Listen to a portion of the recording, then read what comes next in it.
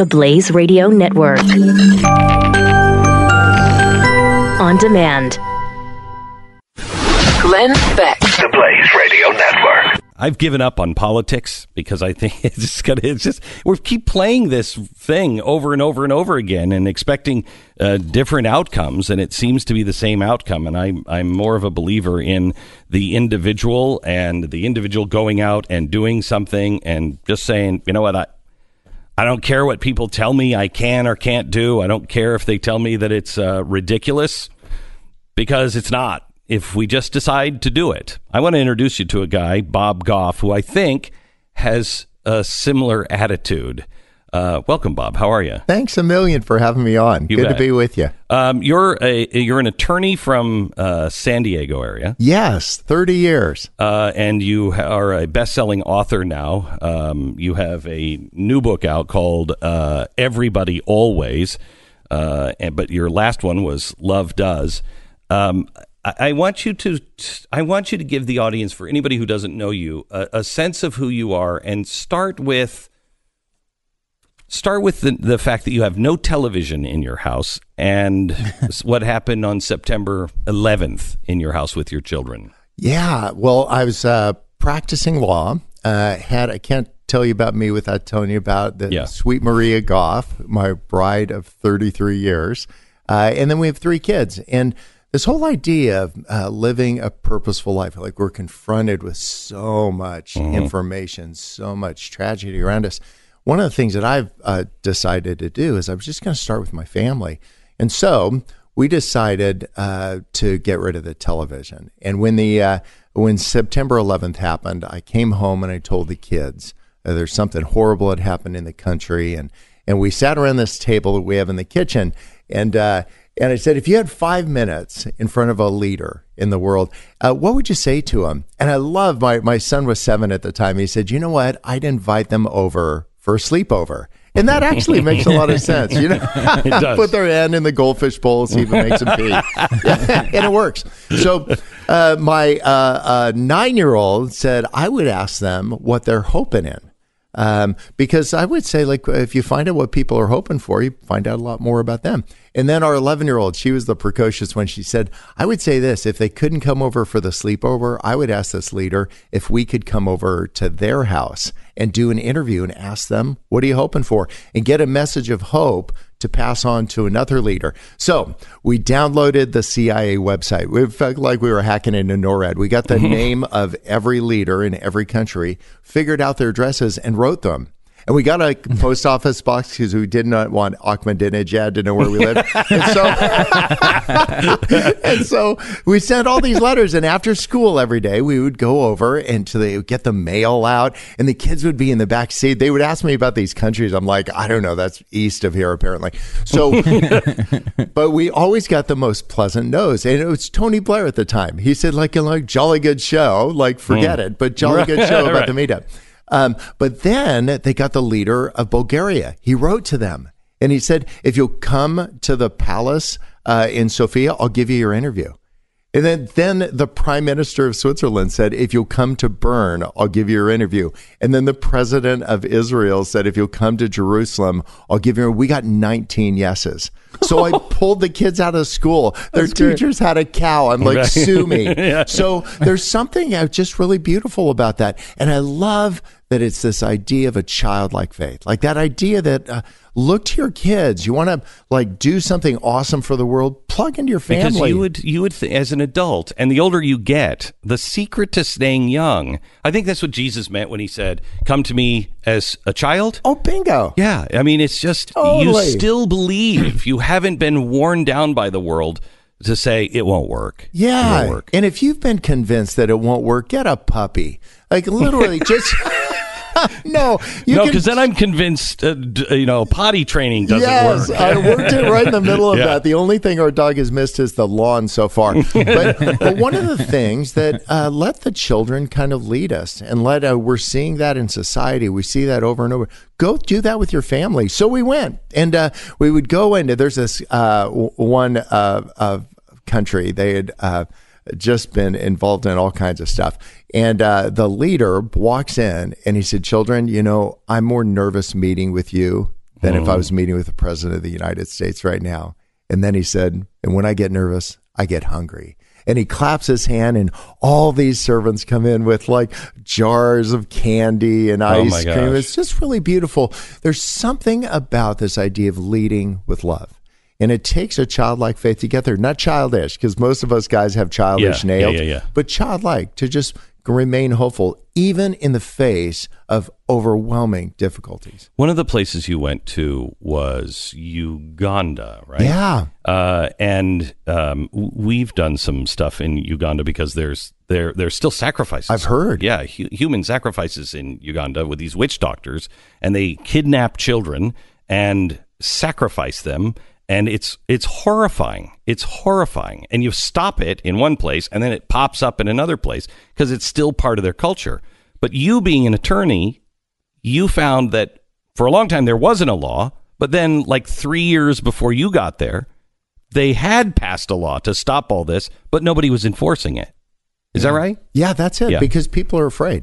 Like the judges were afraid. Everybody was afraid. But it just takes courageous people to make big change. Like that idea to just, and we don't measure, like God doesn't compare our leaps. Just, I would say for everybody listening, make your next courageous step, whatever that is. And so for me, I was a lawyer, knew how to try cases. And the problem with is child sacrifice, there's always a victim, but they're always dead. And it all changed a couple of years ago. A little boy, and we'll just say his name is Charlie, he's walking home from school and gets abducted by the leader of all of these witch doctors. And they try to do this sacrifice. They cut off all of his private parts and leave him for dead, but the kid doesn't die. So for the first time, we had a victim who survived.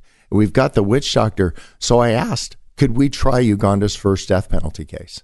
And they said, you will never get a judge who will touch that. But then we found a judge, and we tried the case, and the word of this conviction went to 41 million people. And here was the message. You touch a kid, it's over. There's something beautiful about that idea of like, there's no love without justice, but there's also no justice without love. So after this conviction happens, the boy is all torn up. This attack happens with a machete. A doctor in Los Angeles hears what happened. And he calls me up at home. He said, Bob, I heard what happened to this little kid, and I can fix him. And I'm like, buddy, you didn't hear what got cut off. You can't fix that. And he said, I'm the chief of surgery at Cedars-Sinai Medical Center. I can fix him. And I said, what? So I drive up to Los Angeles. He takes out a piece of paper and he starts drawing out what he's going to do, which is way too much information. And I asked him, they find that at TSA, I'm going to jail. And I said, how much would that cost? And he said, it'd be staggering, but I'll do it for nothing. I'm like, I can afford nothing. So I fly back to Uganda. We find the little boy in the bush, and my first stop is court and become his legal guardian. And we're flying back for this operation, and I get off the plane in London, and he's holding hand. He says, Father, could we just walk the rest of the way? I'm like, oh, buddy, no. And I open up my laptop to see if there's any messages in there. This is the time when Obama's in office, and there's a message in there. It says White House, and the message is really short. It just says, we'd like to meet Charlie. And I thought it was some of my friends, friends like you guys, that would just like pull a fast one. And it's legit. And this kid that was standing in the bush in Uganda is now standing in the Oval Office. And I think, like, why does that happen? And here's the deal. It's that childlike faith. And no matter what age you are, you can actually start thinking about what might be possible. And I just want to continue to live into that, even against all of the horrific things that are going on, to remain hopeful and engaged. Not just put smiley faces on, but just say like, so what's my next step? What's my next leap? Here's the thing that I think of all the time. If I have cancer, for instance, go to a doctor over and over and over again. This happens to people all the time. Something's wrong, but the doctors can't find it.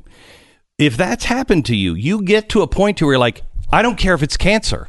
I just want to know. You know, and I think there is hope when there is knowledge that there is something you can do, that whether it works or not is unknown. But once you know, I have no hope in a doctor who says, Oh, well, it's just a little spot on your lung, and it's nothing. And he knows it's cancer. Don't tell me that. I'm hopeless.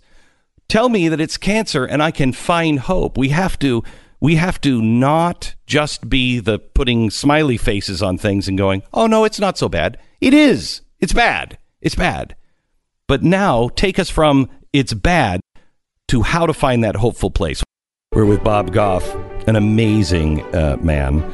Not a Tony Robbins kind of guy who makes his living being a motivational speaker, but is truly motivational in everything that I've ever seen him in, because he's infectious. Courage is contagious, and so is hope.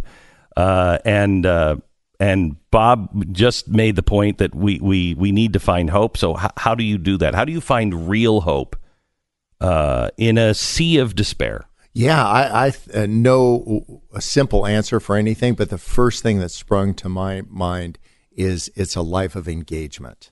And that idea of engaging the people that are around you, engaging the issues around you, but not necessarily with a petition. Engage it with everything you've got, with your love, with your hope, with your energy. Find these things. So we were talking about a wrong that was done in Uganda. Engage. If you're good as a lawyer, go do a bunch of that. If you're good at loving people, go do a bunch of that. I don't want people to meet just my opinions. I don't want them to actually meet me. And the way to meet me is to be curious about them. So when you sat down, I told you passed a test that almost no one passes. I think there's maybe been 2 people. And we've had great people in a career of 40 years. I've had great people around that I've interviewed.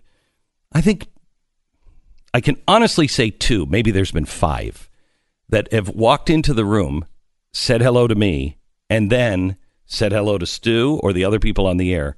But then the important thing, looked at the people who are holding the camera, doing the makeup, introducing yourself, looking them in the eye, and engaging with them. That rarely happens. Rarely. It's sad. But to me, it's a test of who are you really? And you pass that. And from what I understand, you were out in the green room and you were out in the hallway and you were having conversations. You came in here and you started looking around. You're very observant, which I think kind of passes all of us by sometimes. We just engage in the moment and do what we have to do with that person. Yeah, I think each of us are looking for these same things in our life, like love and purpose and connection, and then authentic relationships.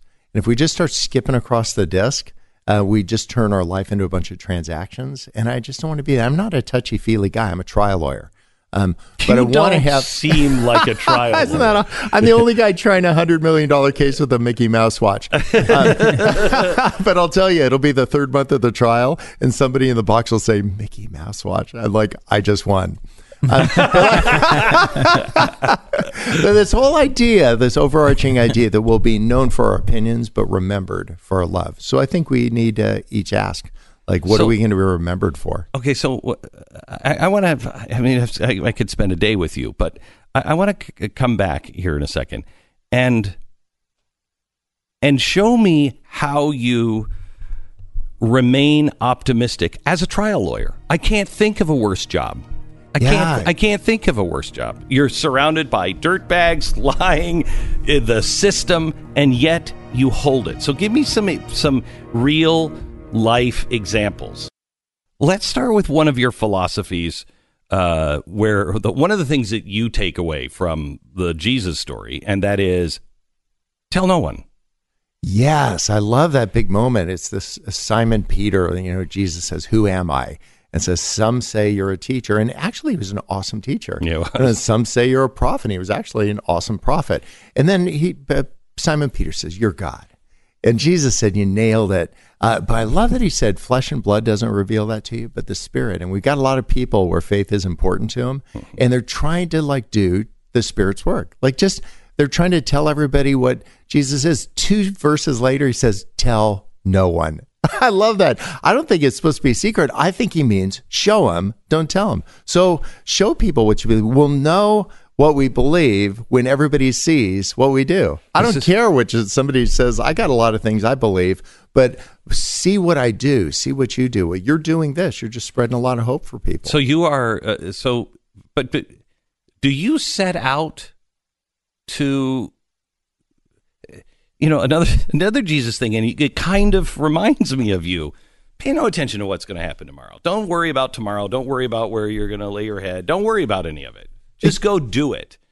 That seems to be your mantra. Exactly. Yeah. So know why you're doing what you're doing. So, for instance, I'm married. We got 3 kids. 2 of those are married, and I want to be a grandpa. Like more than the worst thing in the whole. I just want that so bad. I'm expecting. They're not expecting. Yeah, I'm expecting every day. My son actually, with his wife, went to Hawaii. He said it rained all week. I'm like, yes. More wine to the cabana. So one of the things, if you know why you're doing what you're doing, and I just want to be, we were talking about being available. So I put my cell phone number in the back of a couple million books, and I get 100 calls a day. It is legitimately the last sentence of the book. It talks about, if you ever want to talk about any of the ideas, my phone number is, give me a call sometime if I can be helpful.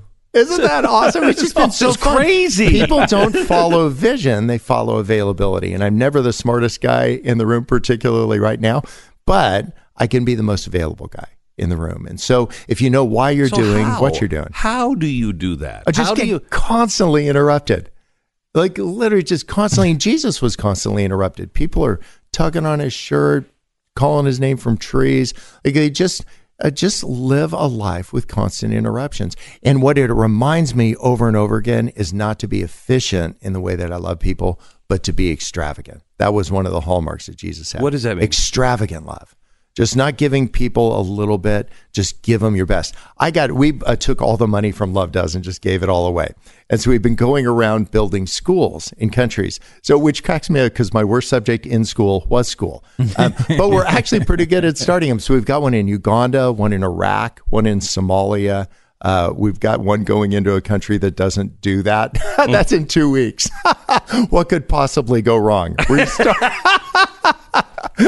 I'll check back in with you in 3. So one of the whole ideas is to fail trying. Don't fail watching anymore. Fail trying. So if you see something, don't just identify with that, but just say, what's my piece in that? We had guys on yesterday. They were up in Indianapolis, and they had potholes in their town, and they were reading, they knew how bad it was, and they were reading in the newspaper that the state couldn't afford it, the city couldn't afford it. It was $700 billion or whatever to fix all the potholes.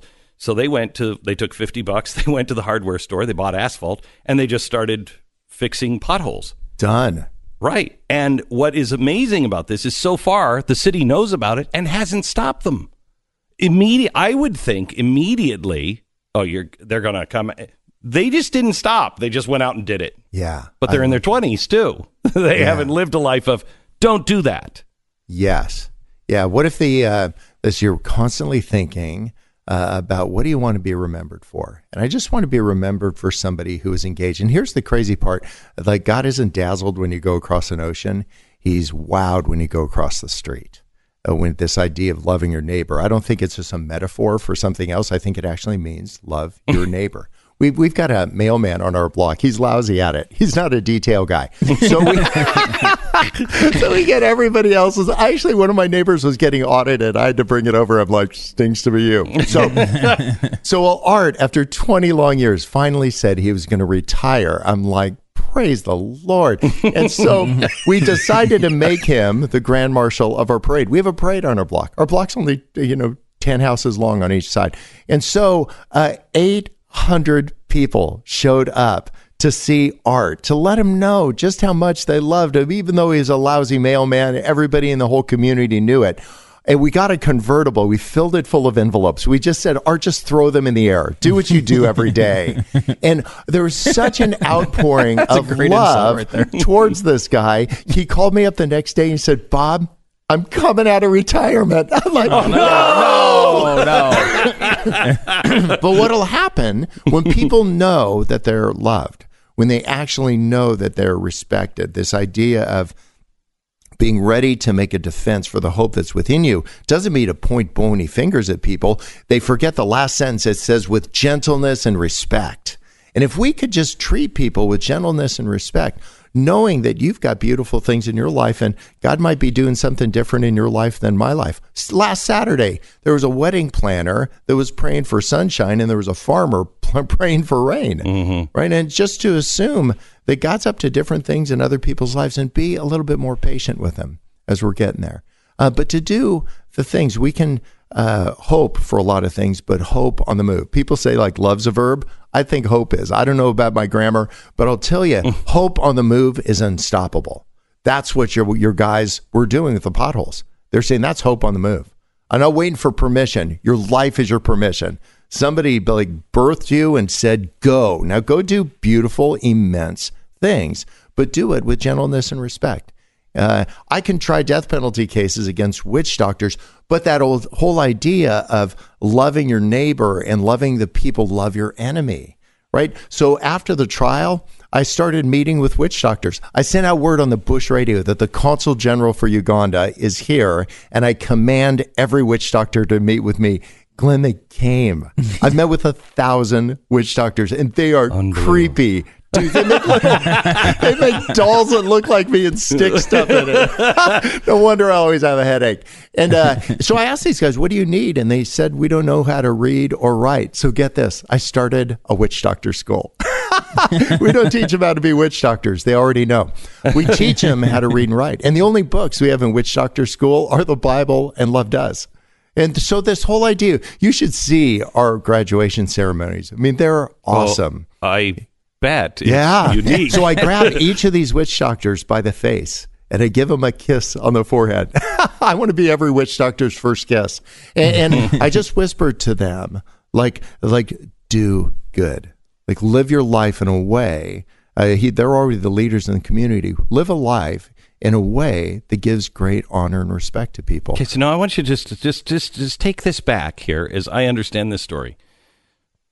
Here's a guy I introduced to you 40 minutes ago, and it started at his table with his children on September 11th.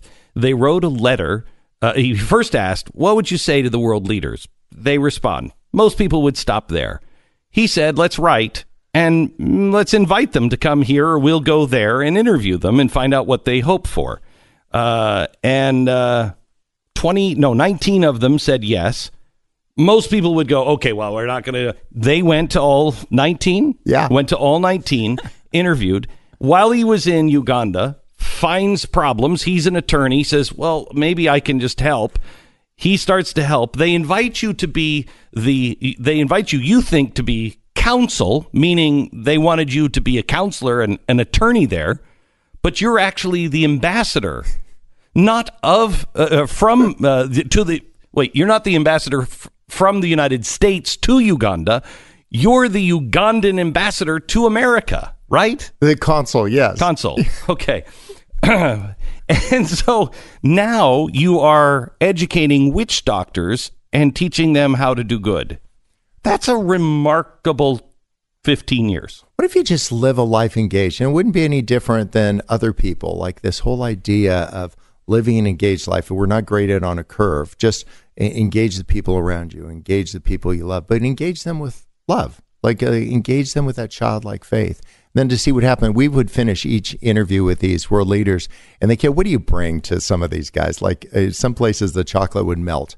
And so the kids brought the key to our front door, and they gave it to them in a little box. And they said, we came over to your house. If you ever want to come to our house, here's the key to the front door. And you know what? Somebody, I'm not going to tell you who, but they emailed from the embassy to our kids, because they don't have my email address. It's the kids doing this. And they said, we'd like to use our key.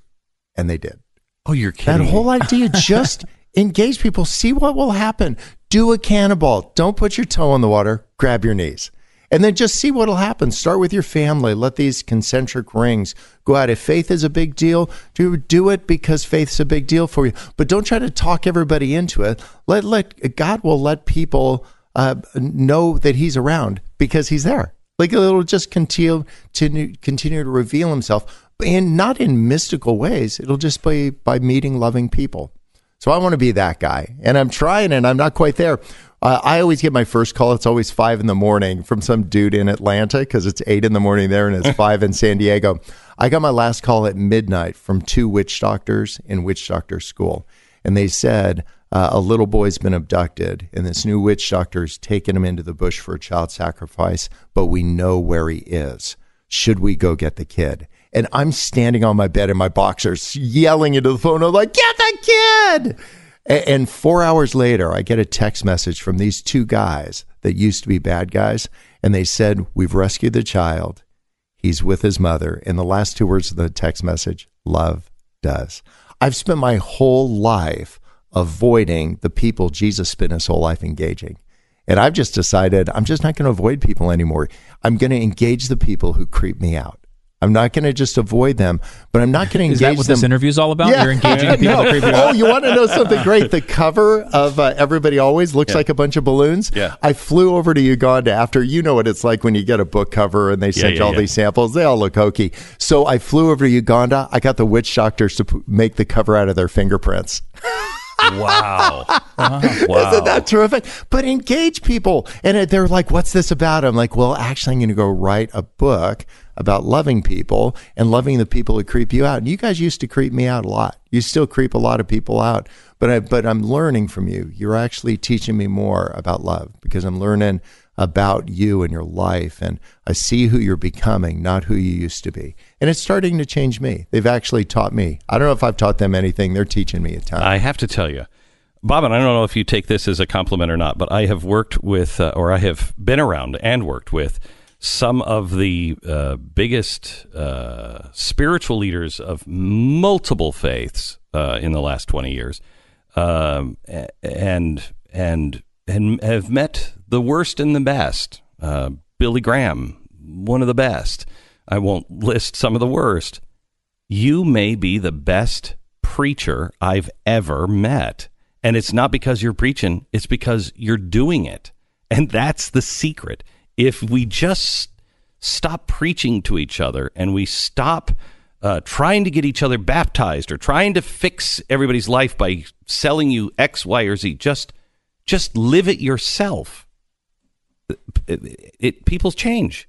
Isn't that People crazy change. how that works? So, like, you know why you're doing what you're doing. I dressed up to come visit with you by taking off my baseball cap. I wear this Boston Red Sox hat, not because I'm a Red Sox fan. I haven't even gone to a baseball game. But one of the reasons I wear it, my neighbor across the street was a big Red Sox fan, and she was going to be with Jesus by the end of the week. So we made a deal.